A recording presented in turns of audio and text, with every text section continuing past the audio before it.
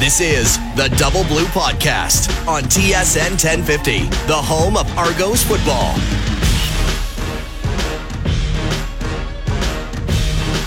And welcome to episode 20, the playoff edition of the Double Blue Podcast. Mike Hogan and Jeff Johnson with you. Cassius Vaughn will join us All-Star Cassius Vaughn will join us a little bit later on in the program, but this is the playoff edition. Are you ready? Do you have you don't have a playoff beard going yet? You know what I did over the last week and a half? Not shave. You didn't shave. Got crucified by the women in my house. My daughter, my wife. Because they did not like the facial hair. Oh, you were going to do that. Oh, wow. But I had it. It was all over the face. Kind of got the hoagie look going a bit. Can you grow a beard? I can grow a beard. It takes a while to catch up. There's a couple patches, but it's pretty good. But they weren't happy about this. No daughters, no mom, no. And it was killing me every day to just, my daughters look at Daddy. What are you doing? What are you doing? She wouldn't come near me. So I'm like, I got to get rid of this. You know, when the kids are bad, that's not a bad thing. You can say, I'll grow a beard again. That'll work. Playoffs for you as a player, how is it different? Or was it? From a day-to-day perspective, no, it's not different. But obviously, it's playoffs. It's exciting. This is you're getting step by step, inch by inch closer to the big game, right? And it's this time of year. It's getting colder. There was something in the air about playoff football makes it very special, right? There seems to be more buzz, with fans. Everybody's kind of a little bit geeked up a bit, and it's just it's a special feeling inside. So it's the Argos are in an amazing position. They're hosting the Eastern Final. This is playoff football. I've been thinking about it every single day. And almost, drive by a football field and I want to get out there and run down it. We talked at the beginning of the playoffs where I was of the mindset that it didn't matter who was playing whom in the playoffs at any point, whether it be week 1, 2, or 3. I didn't see a prohibitive favorite in any one of those matchups. Didn't matter. You could put 6 names in a hat, draw out 2. They're the buys, draw out the next one home. Because I thought this year the league at the top end was pretty close because Calgary seems to have come back to the pack. Yeah. For whatever reason, whether they peaked in October or September or whatever, they're not playing as well, certainly as they were earlier in the season. What feeling do you get? Do you get a strong feeling about this game one way or the other? I do. I feel like the Argos have, Saskatchewan's got a great thing going on too, right? They're building momentum. Yep. So to be honest, this is going to be an awesome clash. It's should be. 2 teams. The momentum is both ramping up on both sides. Saskatchewan has the benefit of momentum, I think, with the last game, gathering that. The Argos have the benefit of having a week off to rest, right? And coming into the game. And coming off that Vancouver game. And, being maybe to be a little bit more fresh. So that can be huge. Maybe a little more prep time, a little more rest time. But I'm feeling like this is going to be the Argos' victory. We can get into scores afterwards. Yeah, we'll do a second. But I think the Argos are going to come out on top. I think it's going to be a pretty wicked battle. We can talk into particulars maybe later on, but I think there's going to be some running on both sides of the ball, and I think that's going to be pretty awesome. Well, the weather forecast as we do this calls for only like a 10 or 15% chance of precipitation, which is good. Yeah. Temperature above freezing, which is good, but the wind looks like it could play a fairly significant factor in this. I wrote about this earlier in the week. Which way is it going to be going? Yeah, for it doesn't say. That's the thing. No. It doesn't say in the forecast. So either way, special teams, and that was an area of your expertise. For an article on Argos.ca, I focused in on special teams earlier in the week, and on Wednesday it was interesting watching Coach Ivan put his guys through different scenarios with the wind, and they worked on the onside kicks and all of the onside stuff you could do, and just awareness of what could happen. And I talked to Liram, I talked to Martise, and talked to the guys who are going to be potentially most affected by this. I love watching games when weather is a factor. Yes. Whether it's rain, whether it's snow, whether it's cold, whether it's wind. How did you like playing in a wind game, and what made that different from, say, a rain game or a snow game? Well, wind games are interesting because you really had to consider the possibilities of what's going to happen in the kick game, right? So if obviously the wind's behind you and you're punting the ball, there's always the risk that the kicker is going to outkick the coverage. Right. So now, for those of us listening, so they understand that the returner catches the ball. And if the cover team is 40 yards away, how much time is that for the returner to get started on his return? If the punt is 55 yards away and the cover team's not there, he gets another few yards to sort of where ideally you're 10 yards, you're within 10, and often you're at 5, right? And so those are things to consider when you're kicking into the wind. It's a whole nother ball game. There's the onside factor. If you're the kicking team, if you're the other side, is there a guy onside that you have to pay attention to? What's the kicker doing? Right? The kicker's onside when he punts. So you've got to have somebody, likely one of your veterans, a guy like Matt Black, assigned to the kicker. Sure. Normally you were not going to block the kicker because, okay, he's not going to make the play unless it's, the last guy, last line of defense, returner has a good return, kicker's there to make the play. But when you're kicking into the wind, now after the kicker hits that ball, he's expecting maybe his average is 40, maybe it's going to go 20, maybe it might even go less, maybe it might come back. And that puts the kicker in play to recover that football, so you got to factor that guy in. The other thing that I like, and you can look at things now with a different eye than you could at the time. In retrospect, one of the best things that I think could have happened to the Argos was to allow that onside kick against Edmonton a couple of games ago. Because they've seen that, they've looked at that, and now they're aware of that. It's not like they're not going to be peeling away early. And I would think on a windy day, you're not going to be doing that anyway. But there are different factors. Do you keep your hands team out? When you've got the wind behind you, knowing that you're probably going to get good field position anyways? Do you have all of those pockets covered? Right, those little pooch kicks, 35 yards downfield, kick it away from the returners. There are a million things. There are a million things, and let me tell you something about special teams. Is all season long, the coach will be working on a couple little nuances, a couple little tricks. Sure. Every week. Right, off to the side after practice, maybe a little punt fake. And I'm not talking about any particular. I'm talking about all the teams are doing this. They likely haven't pulled the trigger, so maybe they have. Maybe a team has, and if they have done that, then a team going in preparation needs to prepare for that. But if they haven't pulled the trigger on it, then it's always in their back pocket. And in playoff football, considering all the different moving parts, all of the elements, the impact that momentum has in any football game. But in playoff football, momentum, it can often be the difference maker. Sure. And those little trick plays can often come out in playoff football, and that's what gets me really excited about playoff football too, is all the little things that can happen that we're not ready for. It's funny, and I'm not going to mean any disrespect because I love Chris Jones. Sure. I'm not going to mean it. This might come out like it's a diss, but it's not supposed to be by any stretch of the imagination.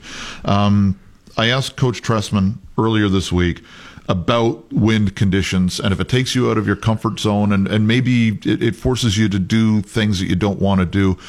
And he started getting into talking about special teams in bad weather and how cerebral you have to be. How, it's the Canadian Football League in bad weather particularly is a thinking man's game. And if we were to categorize the two head coaches, and again, this is not meant as a diss at all to Chris Jones, you think of Mark Tressman as being that professorial type, and you think of Chris Jones, who, while he's brilliant defensively, I think of Chris Jones as being a guy that sometimes makes play calls on emotion rather than, doing what the book would say. You know what I mean? And that works for Chris Jones. And like I say, I'm not meaning that as a knock at all. But I feel that these two guys are two very successful coaches who approach the game differently. If that makes any sense at all. No, it does make sense to me, and I completely and you played with coaches, so you know what I'm going with that. From the outside, I think it appears more like that than what it actually is. Okay. Right? I think face value, I think it appears that they're somewhat opposite a little bit in that, like kind of on the front. But I think on the backside, I really think Chris is a comprehensive guy. I really absolutely, think, absolutely. He does factor in. I didn't mean that he wasn't. No. I just mean like he's thinking about all of the little nuances. He gets emotional. Yes. But I think he also still makes good decisions. I think based on that emotion. You know what I mean? He is very well prepared, right? No question. And because of that, his preparation. Sometimes I think he might lean on the prep. It's, when he gets more emotional. Mm-hmm. It's like, wait a minute, you get emotional. Hang on a second. Let me go back to my drawing board. Whereas maybe Mark might not have to check his notes as often because he's able to keep kind of dialed in, and maybe the emotions are at bay, so he doesn't have to go back to his notes. Whereas I think Chris, he has his resources there. He's got good people around him on either side. There's no question he gets a little more fired up in a football game. And sure. I don't know if we saw that clip with the media. Got the camera. Get that camera. There was reason for the beep.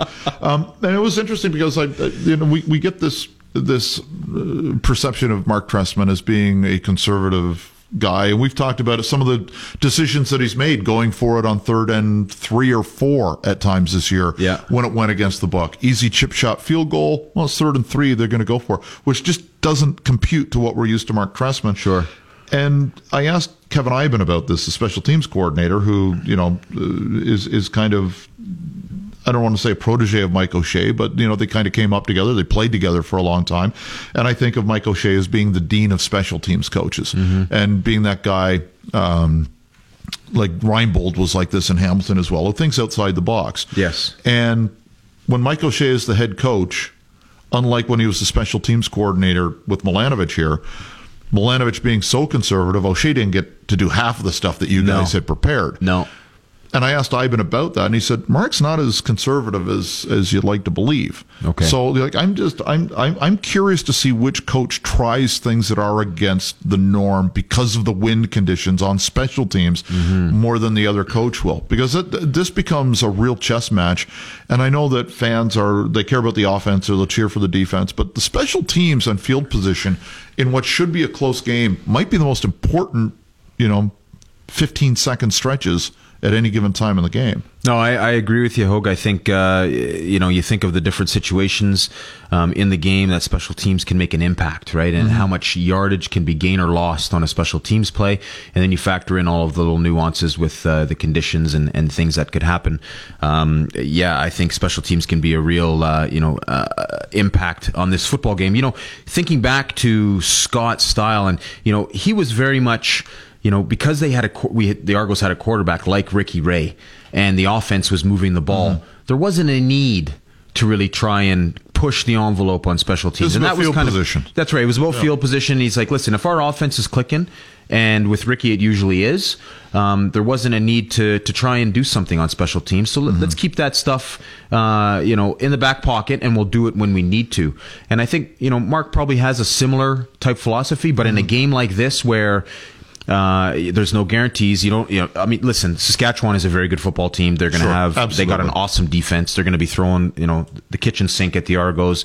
There's going to be times that the offense is not clicking on all cylinders, and maybe that is the time, that something does happen on special teams, or maybe the Argos are down a little bit and they need a bit of a kickstart.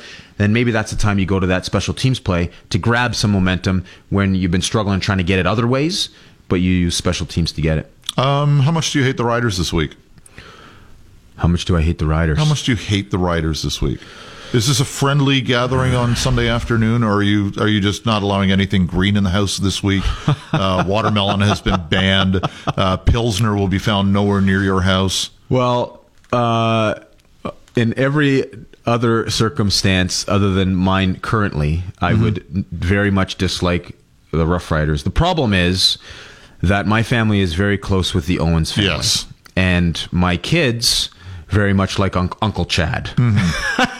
Yes. So even though they are behind the Argos 100%, I can't when their kids are over, I've got to be approach it the proper way, and obviously I'm supportive of Chad, but it is about the double blue this Sunday. So in a perfect world, 38-21 Argos, Owens gets 3 touchdowns. You're okay with that? I'm happy with that. That's a perfect game in the Johnson household. Yeah, you got it. Got it. A couple spectacular catches. Yeah, we'll scoot away for a couple of seconds. Cassius Vaughn will sit in that chair where JJ is, and he'll sit back and listen, and then we'll come back and we will break down sort of an X's and O's look at what might happen on Sunday when the Riders are at BMO Field, 1 o'clock, few tickets available. They've been moving fast all week long, so still an opportunity to get down to the game. But Sunday at 1 o'clock. The tailgate, by the way, 9 o'clock.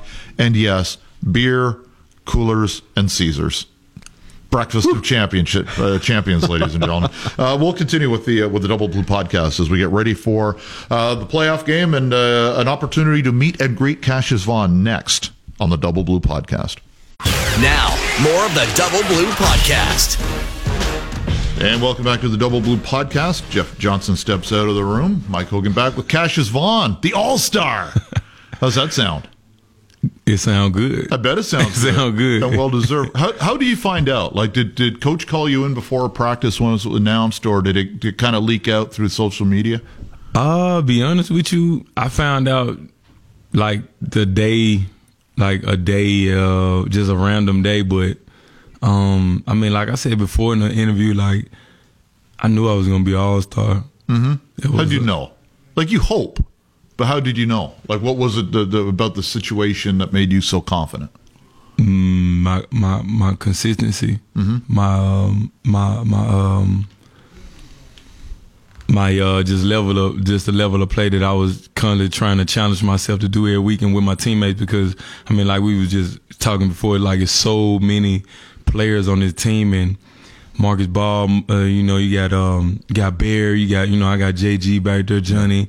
AK, like all these, like Lemon, Vic, like we got so many players, like we all like compete against each other, and like just competing to be the best version of yourself has been a major key for me. It's been a lifesaver for me, and just the CFL game period has been it's been a blessing because I understand it now. Last year I didn't understand it, so I wasn't really fond of it, and I didn't have a really good chance to showcase my talent or develop how I wanted to. And this year being an All-Star was, like I said, I knew it because I was just confident. I was ready for the moment. I was mentally prepared for anything that I had to do.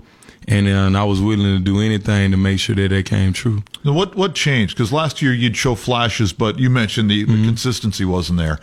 At what point this year did you finally start to say, okay, I get this. Now I'm comfortable with it, with playing in Canada? Well, off season wise, I mentally got myself together. I had a lot of different changes, different changes or foundational changes that need to be solidified in my life off the field, and I found that knowledge, and I found that the understanding in life that I wanted, and coming back was really just because Hamilton released me. Yeah, and when they released me, I was like, okay, I wanted to beat them. Yeah, I wanted to beat them. Did any part of you think that it might be over? Because you've gone through the ringer in the NFL toward the end, honestly, and then you come up to Canada. Well, no, because I had chances to go back and talk to teams and things like that. I didn't want to. I didn't. My heart went in the NFL because it's so political. Yeah. The freedom and the diversity of the CFL really prompted me to come back, and I wanted to prove to any and everybody. Well, I ain't gonna say any and everybody. I wanted to prove to myself that I can be an All-Star because I knew I was an All-Star. Even from my play in the league, I knew I was well worth more than what was shown at that time. You're very businesslike in your approach to the sport, on and off the field. Is football fun again for you now? Football is super fun again. Yeah. Being around the right people, and I think for me, honestly, having Trisman as the type of coach he is, how peaceful he is, and the type of understanding he has. And my biggest thing was Corey Chamberlain. He was that man right there. He showed me so much in his time, and he really opened my CFL eye mentally. He really put me in a situation and put me in spots where you gotta be who I think you are. So how much, like, Corey basically led the same kind of career you did, right? He's in the NFL. He's a DB. He went through that whole ringer over to Europe and the whole thing. Like, how much does that help? The fact that he's lived what you're living now. That's the thing. It helps so much because he has the knowledge of the game that I needed.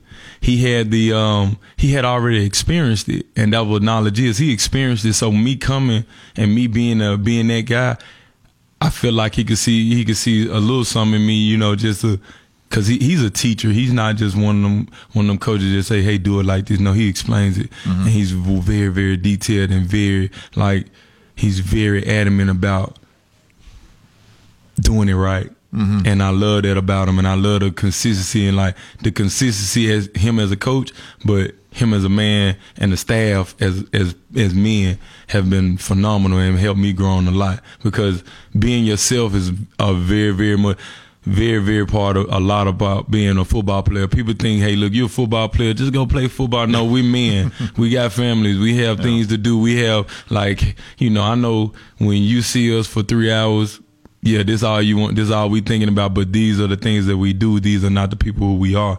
And the coaching staff here and the staff here from top to bottom understand that, and it's been so much loving for me. Who taught you the most about balancing real life and football and making sure that when you get away from the facility, you can be Cassius again? I had to find it. Yeah. I had to find it. I had to find it in a dark place in my life, in a part of my career, but I found it. And I think I found my why factor within myself. I mean, a couple of times you hear me say I look a lot within than I do without. I think personally, on a just a more mental level, spiritual level, I know who I am as a person. I know who I am as a man, and I know where I stand on the food chain in every area that I go into, and I understand it. And I would never let that get downplayed and get any type of confusion with it. I understand when to do something, when not to, and I'm just happy that I understand that blessing. You know, the fact that you found that blessing and you're having fun playing football again. And you're comfortable with you off the field as well. How much do you think that combination led to your success on the field? It's a direct correlation. Yeah. Because you can't be a football player and things going crazy at home. You know, you can't even do that in a real job. Yeah. You know, you can't even do that at a 9 to 5. You go crazy if you leave the lights on or the stove on. We can't do that. You know, so it's one of them things where this year, not only was my mindset a great thing, but the environment that I was growing in it's been good soil here. You know, if you anybody that deals with, if you know anything about farming, you got to have good soil to plant any type of food. And I was that seed that, hey, look, I was ready to grow and I was ready to bloom, and they helped me fertilize. They helped me manifest it in a lot of ways, the whole organization. It's funny because you're not the first guy to say that. Like when Lemon came here last year, you know, he had the rep because he moved around to so many teams, so many leagues, and all of a sudden he's settled, he's happy here. And he just said, I like the city. Like this means a lot to me, and I found finally the right atmosphere for me. And it sounds like you followed the same road. I felt the city, love Toronto. Haven't really just been in Toronto. Yeah. I might need some people to take me around, but like I said, for me, it's the people. It's not the city.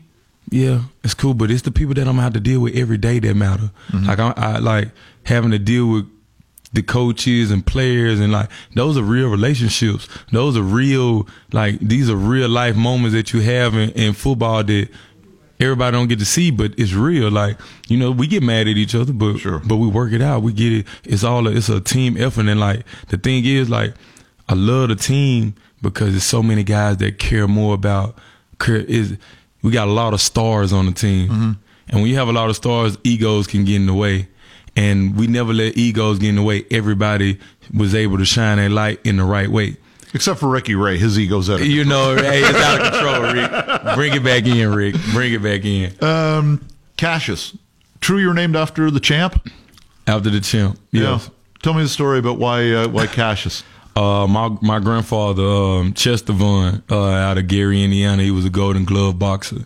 And my grandmother at the time, she was pregnant with my father while he was in the Golden Glove stage. And for Muhammad Ali, I don't want to disrespect him, call it Cassius Clay again, but Muhammad Ali at the time, known as Cassius Clay at the time, my grandfather was going to fight him.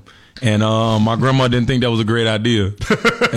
She wanted him there for the birth of my dad, and he definitely wasn't mad about it, and he had so much respect for the man, not because of his boxing career, but what he was going to as an activist, as a black man, period, in America at that time. Sure. What he was standing for and what he was going towards was a big thing for him. He named my father after him, and my father named me after him, and I named my son after me. Okay, let's go through the checklist. Fun with the game, check. Check. All-Star, check. Check. Beat Hamilton twice, check. Playoffs, check. But the checklist isn't done yet. It's a finishing point. You got 2 more checks to go through. We got 1 more before you can get to the other one. Understood. Okay, let's talk about Sunday then. What do you have to do specifically to get that check mark? Do your job. Simple as that. Be who you say you are at the right moment. Live in the moment, and don't run from the moment. Don't be nervous about the moment. Live in it, and go play football. Because at the end of the day, regardless of what title they put on the game, it's still the game. It's amazing, and you know what it's like because you've been around football a long time. It's amazing to me that this team is as healthy as it is at this stage of the season. Usually goes in the other direction, right? You come to the end of the season, guys are nicked up, and guys are obviously nicked up. But when you look at the personnel right now, on defense, Marcus is not 100%. We're all hopeful he's going to go. He's been practicing all week. But you look at that roster now, that's a pretty impressive group you got on the field because you haven't been together all year. Right. I mean, that's a testament to the staff. That's Coach Trishman and the coaching staff giving us the right type of risk, putting us in the right type of situations, and man, just making it a good environment. Like I said, that's that soil that I'm talking about. That's that watering of the plant. Like everybody grows different. And these coaches have been able to touch people in more than just football ways. Like we're better men now than we were when we stepped on his foot in May. Every man in here, and I know that it's not none that I think. That's what I know. So you got to understand the culture here is different than what it was before. It's funny. Every team preaches family. It sounds like this is more than just preaching. This is actually, that's the thing. Like it's a difference between preaching and actually living something. We all talk about a lot of things, but what are you living? What are you showing? Your actions are the only thing that really matter. Because at the end of the day, you can say a lot of things, but what you showing me? What you showing me? You say you love me, but how much you really love me? You know, if you say that I'm gonna be in this gap, then show me you're gonna be in that gap. If you show me that, hey, look, you said you're gonna make this play, well, go make that play for me. It don't matter what you're talking about. It matter about what you're doing. There you go. Well, go get them on Sunday. I really enjoyed this conversation. Thanks for this, and best of luck on Sunday. I appreciate that. Thank you, man. That's Cassius Vaughn. We'll come back. Jeff Johnson and I will break down what's going to happen, hopefully, from an Argo perspective. Hey, go Argos. There you go. That's Cassius Vaughn. This is the Double Blue Podcast. Now, more of the Double Blue Podcast. Yay. Okay. And welcome back to the Double Blue Podcast. Jeff Johnson has now replaced Cassius Vaughn in that chair. A very, very interesting conversation with an interesting dude. At what point in your career, or did you ever stop looking at it as a game and start looking at it as a business? Because the fact that he was looking at football as a business when he was in high school astonishes me. Interesting. Yeah. So all the different moving parts? Yeah, just a bit like, here's a guy who flirted with 2,000 yards as a running back in high school, was looked at by all of the major schools. Tennessee wanted him as a wide receiver. Most wanted him as a running back. And he said, no, if I'm going to make more money in the NFL, it's going to be as a cornerback. Longer career. Cornerbacks make more than running backs. If you're an elite cornerback, this is the way I want to go. And initially, for those who may have missed this, initially said to LSU in grade 10 that I'm going to commit to LSU, and then changed his mind and went to Ole Miss. Yes. But when you're good enough to be recruited in grade 10, wow, he's thinking about football as a business at that stage when he makes the switch to go and play defense at the next level. Well, he obviously had some support around him that opened his eyes to that. He credited Cassius Senior. Yeah.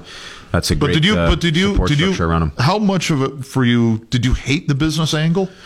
No, I didn't. It was important to understand that, right? Because I think that in large part contributed to my longevity, was understanding that. Sure. Right? And, I understood early on that, hey, JJ, you want to be a tailback, but you know what, if you want to play football and you want to, you know, have some fun and do something that many other people would like to do, fullback specials, then you need to be able to do a bunch of other things. Yep. Right. And I learned that early on, and I said, you know what, this is a great opportunity. You get one chance at this, and I want to be a part of this. Did you come to that on your own, or was that talking with other players, coaches, your family? It was a couple experiences with some veterans, maybe a guy yell at you here and there after you make a mistake, and then it was just kind of like, whoa, look in the mirror, what am I doing? How do I want to be a part of this? Yes, I do. It was my own kind of, I think, realization, along with just kind of eyes open, observing, ears open, listening, and seeing who was around for a while and what they did and why they made it, and the guys that were in and out of the locker room like a revolving door just didn't seem to get it. So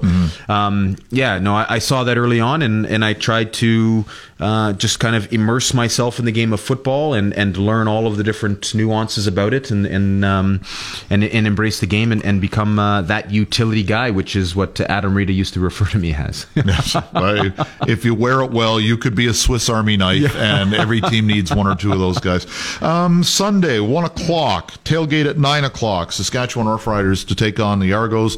You can see the game on TSN. You can listen to the game on TSN 1050, or better yet, you can make the game at BMO and help add to the home field advantage for Toronto. We know there's going to be a lot of green there in the stands because the Rider fans travel well, but there are going to be a lot of people wearing blue at that game as well, which is going to be a really fun environment to be in. But let's take the environment out of this. We've talked about that. Everybody's talking about that. So let's get into the game itself. Let's break this down, and let's start when the Argonauts have the football. They're on O, Saskatchewan's on D. What's the key from the Toronto perspective, and who do you look at as maybe being the players to watch most closely? Well, Hoagie, there's a lot of different things to consider here, right? I mean, we know the kind of season that Ricky has had. We know what the Argos can do in the rushing game now. But when we look at the individual matchups, right away, let's look at SJ Green, right? SJ is going to be squaring off against arguably one of the best halfbacks in the CFL, Ed Gainey. Right, Gainey had a ridiculous year. Ridiculous year. I think he finished with 10, maybe 11 interceptions, and that's double what number 2 had. Right, who was at 5. Yeah, Cassius Vaughn. Right. Yeah, there you go. So Cassius Vaughn, and so with that, what do we know about SJ Green? He's not the fastest guy on the field, right? That's fine. But he's incredibly savvy. He's a veteran. He's got amazing hands. No. He's not slow. I'm not saying he's slow, but he's not the fastest guy. So he's not going to beat Ed Gainey by breakaway speed. He's going to beat him by nuances, by studying his technique. And they would know each other from Montreal. 100%. And taking his routes in a very thorough, diligent manner in terms of getting to landmarks, really pressing Gainey specific directions and trying to create separation, but being very technical in his route running and not cutting a corner any time. Because if he cuts a corner one time, that's an interception, right? So I like that matchup, and I think that is one that could be really exciting for fans to watch, just seeing two of the best in the game going head-to-head. Who's got the advantage there? Well, I'm going to go SJ Green. I think Ed Gainey is great. I think he's really had a bit of a breakout year this year. But SJ Green is SJ, and he's 32 years old. He's been around a long time. He's gone against the best for a long time, and he's going to find some of those weaknesses. So I'm going. But this, in a game like this, if the wind does become problematic, and it's not just moving the ball into the wind, because if you're throwing with the wind, the ball can sail on you. Sure. And you've got two quarterbacks who, if the Riders finish with Kevin Glenn, you've got guys who have played on the prairies, they've played out west, they know all about throwing into the wind and throwing with the wind as well. So I think that from a mental standpoint, that's nothing. These guys have seen everything. Is what I'm trying to say. But when I look at the key matchup, if the weather is bad, it's the guys on the inside. It's not the wideouts. Sure. It's going to be those guys on the inside. And the one thing that has struck me about Armandi Edwards this year, who's a former Rider and would probably like nothing more to beat his former club. When I saw him for the first time here, you look at the body type and you think, okay, he's a guy who's going to run deep routes. What has impressed me about a guy that slight is how tough he is and how he makes those tough catches over the middle. And he may not have SJ Green hands, but he's made a couple of catches, more than a couple of catches this year, where you go, wow, I didn't think he'd make that catch. Yeah. Just because of the body type. Sure.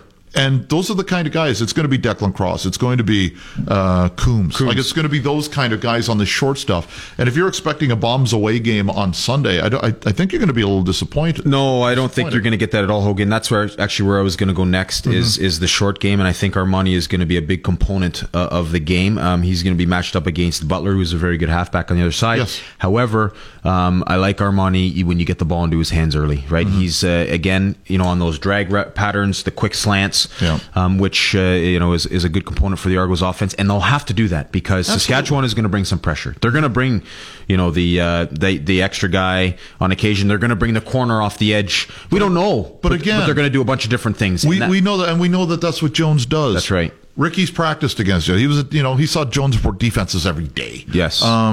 Which doesn't necessarily mean he's seen it before, because Jones is an evil scientist. He's going to come up with some sort of pressure that Ricky hasn't seen before. But at the same time, I don't know how you're going to beat Ray or Glenn mentally.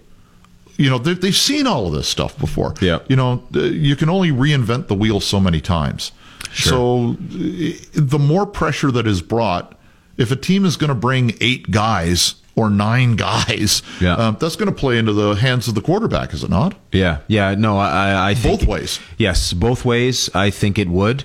It all depends on what they do on the backside. If they bring 8 guys or 7 guys, then what are they doing defensively on the other side? They're going to stand at 10. Are they going to stand at 7 and force that quick pass? Are they going to try to jump it? Are they studying the quarterback enough that they know which direction he's going to go? And let's face it, both sides of the ball. Jones knows Ricky Ray. Ricky Ray knows Chris Jones. Chamberlain knows Kevin Glenn. They have a history that goes back to 2000. Kevin Glenn knows Chamberlain, right? So and this makes the chess match, I think, even more interesting when you factor that in. There is a bit of a wild card there in Brandon Bridge, right? If he gets on the field. If he gets on the football field. Now, last week, Glenn had an excellent game. They had good balance with their rushing game. They had 250 yards passing and another 200 and change rushing. I think Thigpen, if when we do switch over to the other side of the ball, but that's another threat between Thigpen and LaFrance. And, we saw the breakaway speed that he brought to the game. But there's a lot of different moving parts to consider. It is a chess match, but I think you throw Bridge in there. If he gets into the game, he is the one factor that the Argos don't know a lot about because there's not a lot of film on him yet. We kind of veered off into different directions, which is fine. I don't mind that. But one of the guys that we haven't talked about yet might be the most important guy on the field as a non-quarterback in this game. And he wears 32 and he plays for the Toronto Argonauts. Likewise, Thigpen with Saskatchewan. Sure.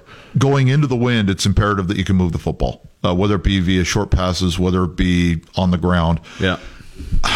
As great as Thigpen was a week ago, is James Wilder Jr. not built for this kind of game? Oh, absolutely. You look at him and you think, playoff football all the way, right? Yeah. Playoff football, I feel it gets more physical as you get later in the year. It gets colder.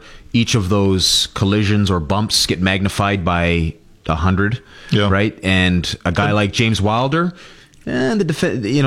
Saskatchewan is a very physical defense. But they're going to be a little. You might get a guy that thinks twice about getting in there full tilt. Maybe not Knox or Mwamba, but maybe on the defensive backside, a guy that thinks twice. And if he thinks twice or hesitates, Wilder's the guy that's going to exploit that, and he's going to turn a 5-yard gain into a 15 or 20-yard gain. There are guys who played in the States on both sides of the football and probably on both teams. And Saskatchewan's played in a couple of cold weather games already. Argos practiced in it all week. There are DBs who don't like to tackle in the best of circumstances, right? There are guys who like to be ball hawks and kind of get there. Sure. If you have a problem with the cold and you have a problem with your hands in the cold, you are not going to tackle James Wilder. No. You're just not. Like, you might be able to get away with that with a lighter guy. There's 230 pounds moving downhill. Of agility too. An agile 232 pounds or 30 pounds that is going to either run you over, make you miss, straight arm you, hurdle you. You just don't know what's happening or what's coming. So that Saskatchewan defense has got to play a very sound game in terms of gaps, secondary gaps. If he gets through that first level and you've got Knox coming at him, Knox has to be thinking, okay, where's Mwamba? Where is he coming from? Where's my support coming? Am I forcing him back inside versus just going to take him head on? Because if you take him head on and you miss him and he goes outside, and Gainey's not there because he's hanging high covering somebody, or maybe the receivers are blocking him, or SJ's running a clearing route or whatever, or blocking him as he does very well in the perimeter, then that turns into a big play. So there's this Saskatchewan defense, I think, is going to have one of their best games. No question, to keep Wilder under control. I don't think you stop him, but they could potentially slow him down a little bit. Ricky Ray aside, because it's the easy position to pick, who's the offensive MVP on Sunday, or who needs to be? Maybe that's a better question. Who needs to be? Wilder. Okay. Defensively, who's got to be the guy that steps up? Do we have confirmation on personnel? Marcus Ball's been practicing all week. Okay. He's certainly not going to be 100%, but he's expected to go. Yeah. If that's where you were going with that question. I am. Marcus Ball. Really? Yeah. Even though he's going to be less than 100%, he's still going to be the guy. Yeah. I think he's going to do vocally. It might not be all the plays and everything else, but his impact that he'll have on the field, from a leadership standpoint. And special teams, is it more incumbent upon a cover guy, a kicker, or a returner? Who's going to be the guy that stands out? I think it's on a cover guy, and I think it's because that's an effort guy, right? Yeah. It's a cover guy and also a guy blocking, so a guy like a Tuggle or Levi Noel. Okay, very good. Now it's time for the prediction, the easy one. This is the easiest question I'm asking you all day. Yes. Who's going to win the game, and by how much? It's going to be a nail biter. It's going back and forth. It's going to be toe to toe. So the 1.5 point spread is accurate. Oh, I love it. Yeah. Getting geeked up. I'm thinking back to that game in Saskatchewan a few years ago. Remember that one that went down into overtime and all that craziness? Yeah, double overtime, where Coombs makes the catch, the diving catch, right on the goal line, somehow keeps his body off the ground. Go gadget Coombs, right? Awesome game. So I'm looking for a nail biter. I think it's going to be in the 20s, but I think there is going to be some elements there. I think both sides are going to have lots of rushing yards, and Argos will come out on top. I will never forget leaving the stadium that day, Mosaic Stadium, rest in peace, the old one. Yes. And we had just left the gate, and I can't remember if we were on the bus or we were looking for a cab or how we were getting back to the hotel. And we were talking, and we couldn't stop talking about, that might be the best regular season game I've ever seen.